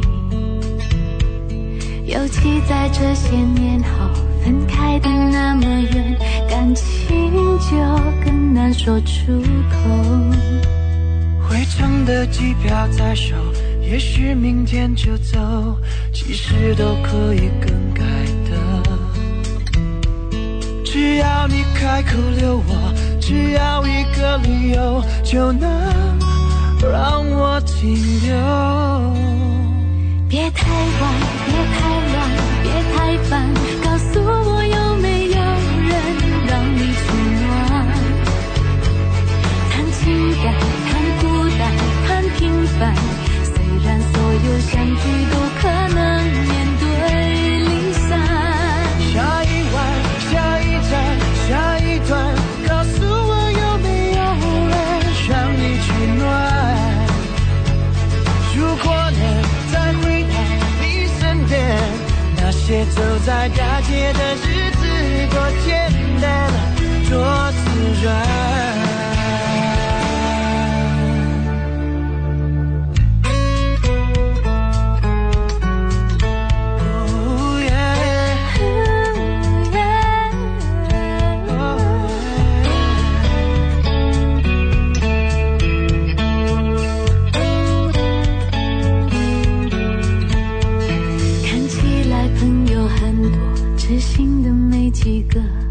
而最关心的还是你。回程的机票在手，也许明天就走，除非是你留我。别太晚，别太乱，别太烦，告诉我有没有人让你取暖。谈情感，谈孤单，谈平凡，虽然所有相聚都可能面对离散。下一晚，下一站，下一段，告诉我有没有人让你取暖。如果能再回到你身边，那些走在大街的日子多简单，多自然。一直到天黑了，人散了，谁也都不要离开。一直到我们都相信了还有爱。别太晚，别太乱，别太烦，告诉我有没有。晚安宝贝开始播音啦，这里有宝宝喜欢的睡前故事，陪伴大家好梦甜甜。祝大朋友小朋友们晚安。收音机前亲爱的小朋友，大家晚上好，这里是怀卡托华人之声中文广播，我是你们的叶子姐姐。时间来到了晚上8点25分，今天叶子姐姐带给小朋友们的睡前故事，它的名字叫做妙妙有个小秘密。这是一个关于关爱他人的故事。妙妙是个好孩子，不怕辛苦，和爸爸一起到街头表演魔术。妙妙是个坏孩子，他把妈妈给的零用钱都花光了。嘘，其实妙妙只是有个小秘密，那个秘密就是来来来，快来看一看，公鸡会下蛋。来来来，快来瞧一瞧，魔术真奇妙。熊爸爸大声喊道：哇，真的呀，1个、2个、3个，好厉害！周围的观众不停地发出了赞叹。每到假日，熊爸爸、熊妈妈、妙妙和妹妹好好的就会到街头表演魔术。大家猜猜，2个鸡蛋可以孵出几只小鸡？熊爸爸开始表演了第2个魔术。什么？不可能！鸡蛋也能孵出双胞胎吗？观众们又惊又喜，纷纷掏出钱来奖赏熊爸爸。别跑，站住！突然妙妙大喊，原来他和好好不小心让小鸡搂出了笼子。糟糕，正在表演帽子吹泡泡的熊爸爸被吓了一跳，一分神，魔术穿帮了。没想到观众以为这些意外是表演，反而被逗得哈哈大笑。回到家里，一家人终于可以放松心情，好好休息了。妈妈像往常一样给了妙妙和好好一人20元作为奖励和零花钱。妈妈，能再给我一点钱吗？妙妙请求道。小孩子要那么多钱做什么？熊妈妈拒绝了。第二天，熊妈妈打扫妙妙和好好的房间时，突然想起妙妙要更多零花钱的事。她拿起好好的存钱罐摇一摇，心里想，真听话，把钱都存起来了。她拿起妙妙的存钱罐，大吃一惊，怎么是空的，1分钱都没有。妙妙，你把钱都花到哪里去了？妙妙放学一进家门，熊妈妈就忍不住问，我不是教过你们要懂得存钱吗？妙妙还没来得及回答，熊妈妈又说，你看妹妹多听话，把小猪存钱罐养得那么重，如果你再这样乱花钱，以后我就不给你零花钱了。妙妙忍不住哭了起来，我没有乱花钱，真的。熊爸爸摸着妙妙的头说，那么你能告诉我们你把钱用到哪里去了吗？妙妙想了想说，对不起爸爸妈妈，那是我的一个秘密，不过我保证钱都用在了有意义的事情上。又是一个天气晴朗的假日，妙妙一家4口一如往常的在街头表演有趣的魔术。妙妙和好好也像往常一样认真地协助爸爸表演。这天晚上，他和好好一人得到了30元的奖励。妙妙、好好把钱收好，以后用在重要的地方，不能乱花钱哦。熊妈妈叮嘱道。好，我知道了，一定不会乱花的。妙妙大声答应着。她觉得把钱存在存钱罐里相比，她的秘密更重要。在第二天放学后，好好在学校门口等妙妙，准备一起回家。姐姐，你怎么又迟到了？让我等那么久。看到妙妙匆匆地跑来，好好忍不住地抱怨道，对不起，我们回家吧。妙妙喘着气说。在妙妙跑过来的方向，不远处有一间又破又旧的小屋。就在几分钟前，小屋的墙壁裂缝处突然像变魔术一样滚出了30元硬币。原来这就是妙妙的秘密。小朋友们，听完这个故事，你们知道了什么呢？一开始大家都认为妙妙乱花钱，不是乖孩子，但故事到最后才知道，原来妙妙的钱比存出来更有意义。这个故事告诉我们，教导孩子存钱理财固然重要，但有些事情远远比钱财更为重要。在接下来时间呢，叶子姐姐将为你讲述下一个小故事。这个故事的名字叫做我自己也能玩。故事是这样开始的。有一天，小猴子老连着妈妈，妈妈买东西时他还让妈妈背着。猴妈妈说，乖乖，不让妈妈背了好不好？妈妈要拿东西，背不动你了。小猴子说，好呀。猴妈妈说，小猴子真乖。小猴子说，不让妈妈背，我让妈妈抱，妈妈抱吗？猴妈妈说，哎，这孩子，下次再买东西好了。这时他们碰到了呼噜猪。呼噜猪说，爷爷您看，是猴阿姨和小猴子。猪爷爷说，走，我们去和他们打个招呼。猪爷爷说，猴阿姨你好呀。猴妈妈说，您好您好，小猴子快向猪爷爷问好。小猴子说，我不嘛，哼。呼噜猪说，猴阿姨好，小猴子我们一起玩好吗？小猴子说，我才不呢，我要和妈妈一起玩，就不和你玩。呼噜猪说，啊。小猴子说，妈妈快给我搭个大城堡。猴妈妈，小猴子说，你来玩积木吧，妈妈要去做别的事情。小猴子说，我不要，我要妈妈跟我一起搭。猴妈妈说，你这孩子怎么这么不听话，怎么老黏着妈妈呢？小猴子又说道，我就要和妈妈一起玩，就要。就在这时，他们听到了叮当狗在说话。叮当狗说，那边是谁在哭呀？草莓兔说，好像是小猴子，我们去哄哄它吧。呼噜猪说，我们哄不好的，小猴子长不大，缠着妈妈。叮当狗说，嘿嘿，我有办法，我们到时候就这样。叮当狗对草莓兔说，小猴子，你怎么能让妈妈和你一起搭积木呀？小猴子说，嘿嘿，羡慕吧。草莓兔说，我知道，他一定是自己不会搭积木。小猴子想，什么？小看我。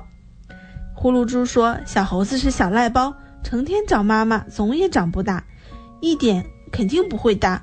小猴子说，谁说我不会？看我自己搭个城堡给你们瞧。小猴子说，谁说我不会？看我自己搭个城堡给你们瞧。草莓兔说，哇，小猴子搭的城堡真漂亮啊。小猴子，嘿嘿，这是我搭的。呼噜猪、叮当狗说，小猴子你真棒，我们一起玩吧。小猴子说，妈妈，我想和他们一起玩。猴妈妈说，去吧，我的乖孩子。草莓兔说，看我吹的泡泡多漂亮。叮当狗说，我的也不错。呼噜猪说，看我给你们出个巨大的泡泡。小猴子说，我也来，我也来。呼噜猪说，哇，你们看，小猴子吹的泡泡最大。小猴子说，这是我自己吹的，我自己也会玩，以后再也不黏着妈妈了，不让妈妈背，也不让妈妈抱。猴妈妈说，小猴子长大了。是的，小猴子，你真棒。小朋友们，听完这个故事，你懂得了什么呢？很多妈妈在孩子该独立完成事情的时候不愿放手，害怕孩子自己无法完成，最后导致孩子对自己的依赖性太强，而缺乏了一些独立性。这个故事告诉我们，在孩子需要成长的时候，作为家长要舍得放手，这样孩子才能够更加独立。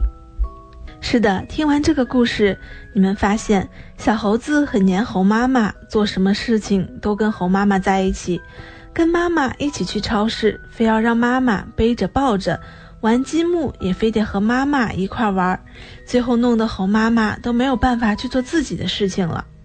而呼噜猪、草莓兔、叮当狗看到这种情况之后，想了个办法，成功让小孩子脱离了妈妈，自己玩。好的，今天这就是晚安宝贝的故事，小朋友们喜欢收听吗？从今天的故事里学到了哪些知识和感悟呢？记得要和爸爸妈妈一起分享。接下来是我们的人在旅途，主持人将和您一起分享中新两国以及世界各地不容错过的风光景色。特别提醒哦，喜欢旅行探索的听众们注意收听，谢谢。您正在收听的是怀卡托华人之声，调频立体声 FM 89.0，这里是新西兰中文广播电台节目。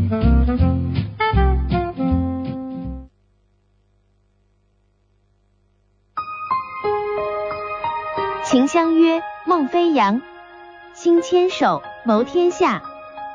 怀卡托华人之声风光导览单元，人在旅途，带您发现自然之美。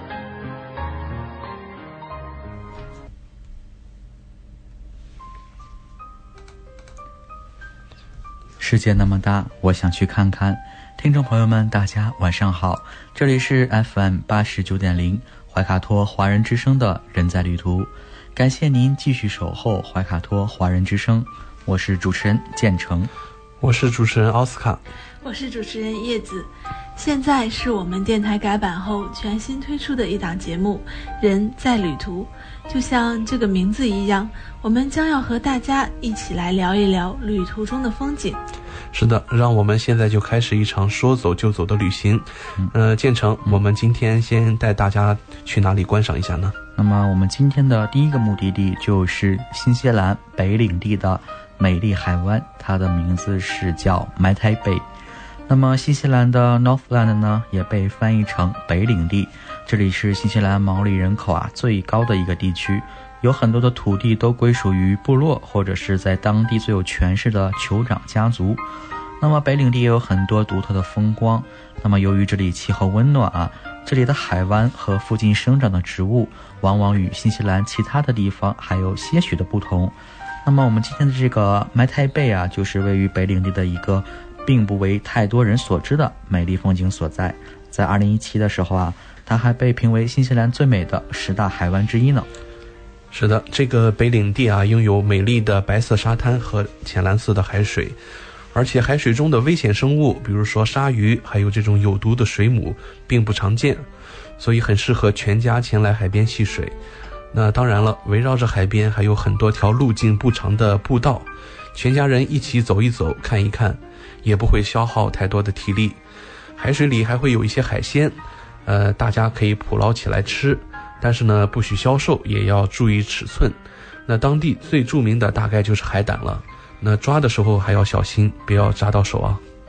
是的，麦太贝位于新西兰北领地小镇凯瑞岛上，距离新西兰最北端的大型小镇凯库亚的45公里左右。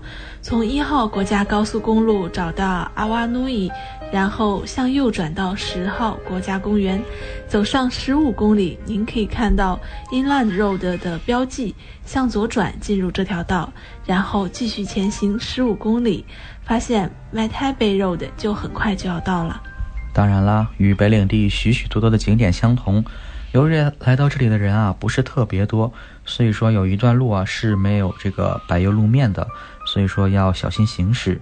那么这个海滩有一个著名的露营地，那么它是由新西兰保护部负责来保护的，游客可以到这里进行过夜呀、游玩，而且价格也是很便宜的。对，由于这个地理的原因啊，新西兰是越向北越温暖，蚊虫呢，但是也会越来越多。这里的蚊子和沙蝇可是不少，注意随身携带一些驱虫喷雾，还有止痒药，万一被咬了呢，也可以缓解一下。那北领地这个地方的营地呢，没有垃圾桶，游客需要自己把垃圾带走，或者是购买当地的垃圾袋。在12月到2月份的旅游旺季，每天都会有市政的卫生清洁人员负责收集垃圾袋。那么看完了这个北领地啊，我们再把我们的目光转向南岛。那么在新西兰南岛有一个著名的徒步路线，它的名字就是西非步道了。那么在新西兰还有知名的9大步道，其中最受欢迎的之一就是位于这个南岛西北部的西非步道，它位于新西兰这个14大国家公园中的卡胡朗基国家公园。那么这个由于它是新西兰环保部负责的，所以说这个标识啊、动物保护啊以及生态维护都是做得非常好的。是的，在西非步道的名字来源于新西兰历史上著名的探险家查尔斯·西非。步道长度有74.8公里，正常情况下走完全程大约需要4到5天。大家可能会有一个疑问，不到80公里的怎么能需要4到5天呢？那是因为步道探险而不是闷头赶路，走走停停，四处观光，流速的，而且可以在80公里上下都是上上下下的山路，其实也没有特别好走。有历史证据表明，在16世纪的初期，毛利人的部落就在这条步道的附近定居了。那个时候，欧洲人还没有来到新西兰的陆地上进行探险和殖民，但当时这条步道已经被发掘玉石的毛利人穿越过很多次了。可是呢，穿越多少次也比不上名人走一次。1846年，新西兰的探险家查尔斯·西非和托马斯·布朗内尔带着他们的毛利向导一起来到这里。当然呢，他们那个时候并没有走完这条步道的全程，主要的探险区域还是沿海的那一部分。那么我们再说说这个步道啊。那么这个步道经过修缮之后呢，它长度大概是这个有75公里的这么一个山路，然后分成了几个明显的部分。那么每走上20公里啊，就会感觉到景观都会有一个明显的变化。那么这个西非步道主要是东西方向的，那么在步道上前行啊，旅程呢开始于一个森林，那么步行一段时间后呢，就会抵达一个高点，可以欣赏周围山脉的美景。那么过了高点啊，下一段风景开始了，大量的松林就出现在人们眼前了，还有一些河谷啊等等。那么如果继续前进，又能看见沼泽与草原。那么在最后啊，就是大量的一些拟考的这个棕榈树了。那么最终走，一路向西，那么海拔啊不断降低，最终抵达这个塔斯曼的海的边上，结束了这条步道的旅程。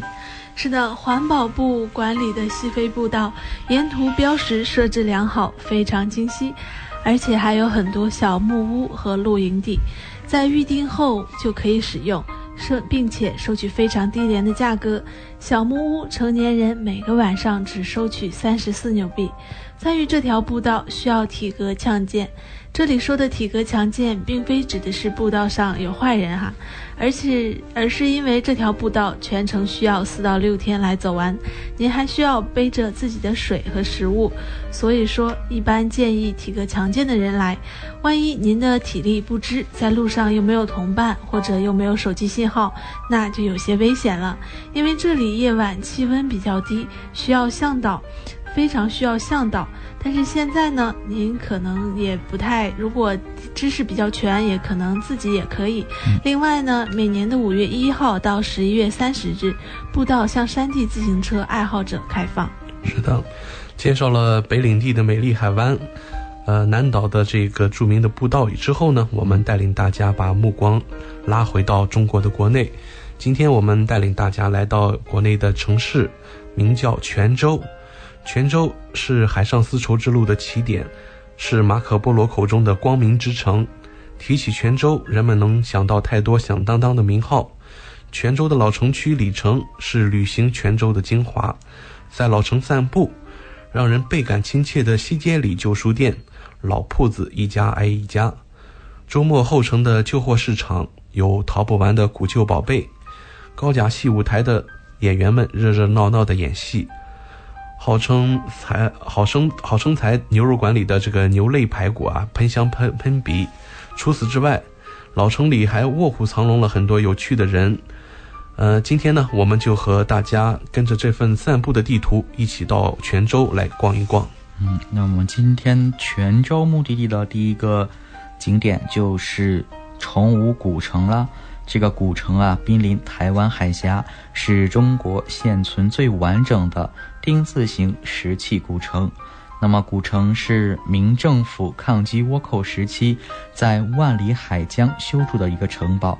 那么景区最大的3个探点是古城墙、石雕和海边的岩礁。那么在城墙下的居民啊，生活着整个崇武最早的居民，是当年倭寇军队的后裔。那么爬上老城墙，站在灯塔处，可以看到城墙的轮廓，海面上呢也可以望到妈祖像。那么我们刚刚有说到石雕啊，这个石雕是给这个惠安给人的第一印象，其实它到处都能看到。虽然啊现在是一个商业化的一个时代，但是在拍一下照欣赏一下还是不错的。那么最后啊，这个海边就是有礁岩，还有沙滩上的贝壳，沿海岸线至中间的沙滩啊，退潮时可以捉到小虾和螃蟹，岸边也有店可以来吃烧烤。是的，在去完崇武古城，你还可以参观一下清源山风景名胜区。清源山是泉州第一个也是唯一一个5A 级景区，它是泉州标志性景点。整座山最大的亮点就是位于山下的老君岩，也就是老子的雕塑，它雕刻的栩栩如生，且有1000年的历史。它是我国现存最大、雕技最绝、年代最久的道教石雕造像。景区内还有着与闽南有着深厚渊源而安身在此的红衣大师舍利塔，塔内有避风子凯先生悲切所作的泪墨画，塔前还有大师生前的一幕悲心交集。除了看人文景观和爬山锻炼，在山中喝茶和在山顶吃喝也是种种独特的乐趣。登山途中有不少休息泡茶的地方，可以停下脚步喝喝茶，慢慢品味闽南文化。我们说中国地大物博啊，又到了这个和大家普及当地美食的时间了啊。在某种意义上说啊，牛肉就是泉州人的这个麦当劳和肯德基了。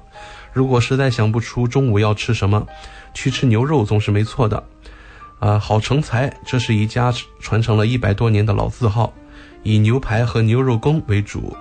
好成才的牛肉是泉州本地传统牛肉的做法，2-3岁的黄牛肉加入当归、姜、辣椒、八角这些调味至少要焖炖90分钟。让食客最欲罢不能的就是那一根小小的牛排，牛肋骨上的精华全部都在于那一块肉上，牛肉的香气还会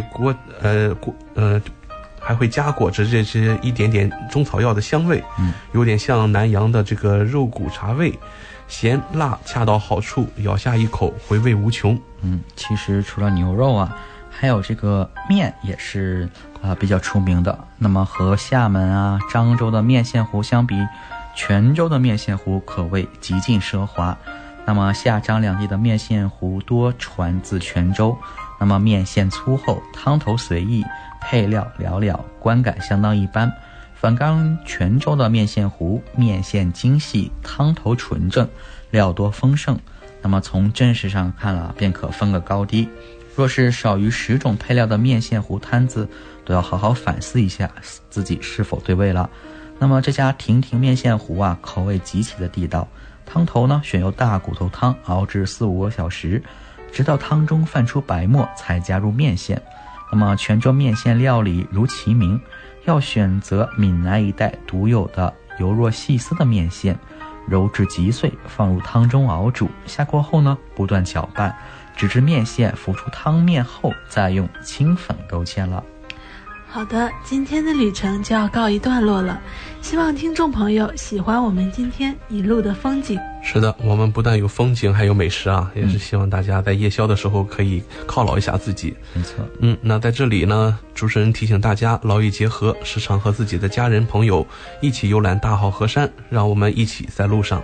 那么在今天中文播音的最后一个单元，我们有请叶子主播带给大家优美的诗歌美文，让我们来共同欣赏吧。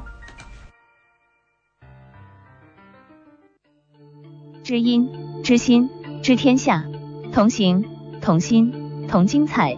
怀卡托华人之声美文分享栏目《心情物语》，用耳朵倾听你我的快乐，用心灵关注世界的宽广。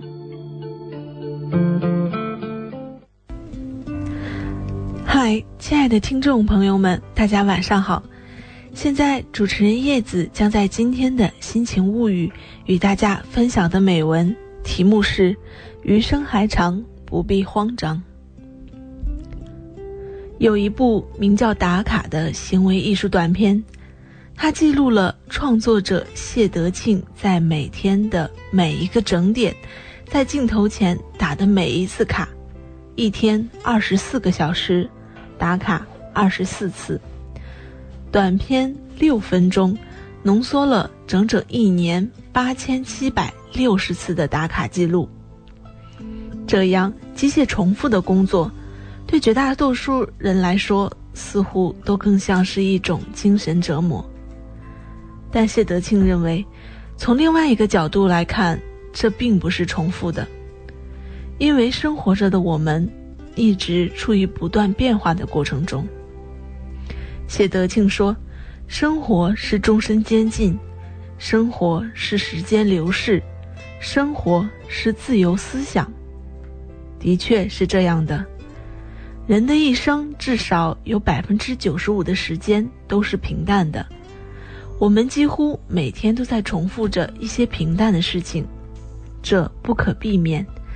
但当我们认为它仅仅只是在重复时，我们就会陷入焦虑。只有我们首先接受平淡，其次感受重复，面对真实，才能抓住生活之于自己的乐趣和意义。在电影中《日日是好日》中的女主角点子是个即将毕业的大学生，像很多同龄人一样，她对前途感到迷茫，不知所措。在妈妈的建议下，她开始学习茶道。茶室的房间里挂着一幅书法，上面写着5个字：日日是好日。老师首先教给点子一些茶道的基本礼仪，比如擦拭桌碗怎么要叠，进茶室要先迈左脚，在榻榻米上只能走7步等等。点子完全无法理解这些做法有什么意义，但老师告诉他，就算不知道有什么意义也没有关系，茶道最讲究的是形，先把形做出来，再把形放到心里就可以了。开始时他总是出错，经常忘记下一步该怎么做。老师告诉他，不要去背，要用身体去记住，重要的是不断的练习。于是点子尝试着抛弃一切想法，反复的练习，只专注于当下的动作。他渐渐发现了自己获得了一种极致的形式感，由外至内达到了内心的平静，就像被什么操纵着，做完上一步，手自然的就开始了下一步，不需要思考，只管相信自己的手。点子还发现自己开始能够感受到秋雨和梅雨的声音上细微的差别，能敏锐地察觉冷水倒入碗中的响亮干脆，不同于沸水倒入碗中的低柔沉和。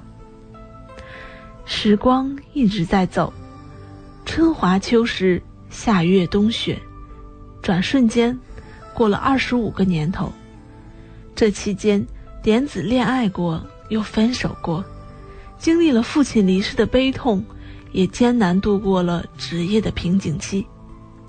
人世界的一切都在变，唯一不变的是他每周6一定要到茶室练习茶道，雷打不动。雨天听雨，雪天赏雪，夏天感受暑热，冬天体悟刺骨的寒冷。事情似乎还是那些事情，但心态似乎不再是那样的心态。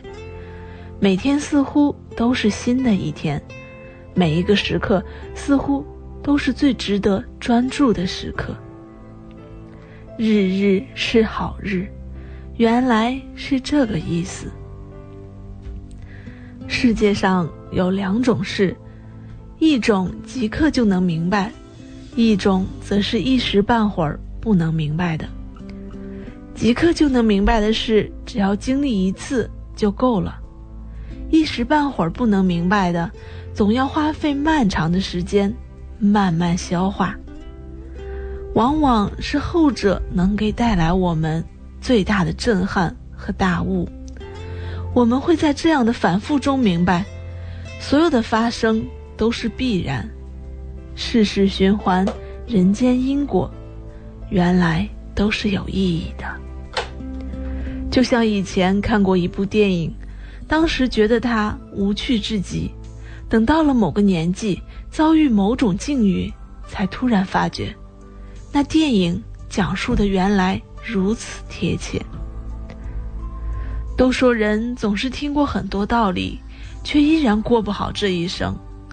我想，既是因为时候未到，也是因为我们在面对有些看似无用和无趣的事情时，总是少了几分静心的从容，少了几分探究的专注。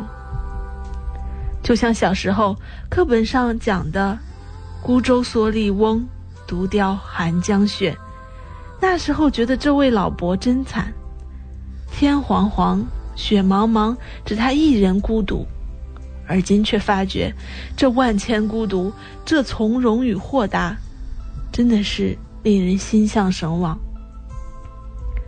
现在很多事情都追求一个快，每天从睁开眼就被现实追赶着，从这趟车奔向下一趟车，从复杂的工作中转向柴米油盐。麻木之下，就愈发喜欢所谓的新鲜感。别人的工作总是看起来很轻松，别人的伴侣总是看起来更妥帖，别人的生活总是看起来更幸福。于是有很多人跳槽，很多人出轨。可是跳槽之后，却发现原来新工作也没有想象中那么好。出轨之后才发现，原来无论跟谁结婚过日子，一个不慎都会是鸡飞狗跳。其实所谓新鲜感，绝不是要你一刻不停地去追求新的东西，也是在平凡和重复这样生活的命题中变得更有韧性，更好的生活。所以不必焦虑，不必慌张，要记得每一个当下就是最好的答案。好的，这就是今天的心情物语带来的文章，希望今天的心灵鸡汤符合您的胃口。谢谢您的收听。新西兰时间8点58分，那么在最后呢，我们为听众朋友们带来一条好的一个消息。于周日3月10日下午，一个好消息传来，新西兰首个新冠肺炎确诊病例，也是唯一一个住院病例治愈出院。是的，我们在这也共同祝愿这个疫情早点结束哈。那时间来到了快要9点钟，怀卡托华人之声又要和大家道别了。那希望这一周的我们的中文广播电台节目陪伴您度过了一段愉快的时光，感谢您的关注和参与。下周一晚上7点钟，别忘记打开收音机收听我们的直播节目。是的，主持人奥斯卡、建成、叶子在这里祝大家晚安，祝大家一周好心情。我们下周一晚7点再会。再会。怀卡托华人之声，音质天成，悦动人生，伴我随行。懷卡托華人之聲，音質天成，樂動人生，伴我隨行。You are listening to Waikato Chinese Voices. Follow our radio, share the world. 您正在收听的是 FM 89.0怀卡托华人之声广播电台节目，我们在新西兰为您播音。Thanks for listening to this Free FM podcast. If you want to hear more content like this, you can support Free FM via Patreon. Head to patreon.com/freefm89 to find out more.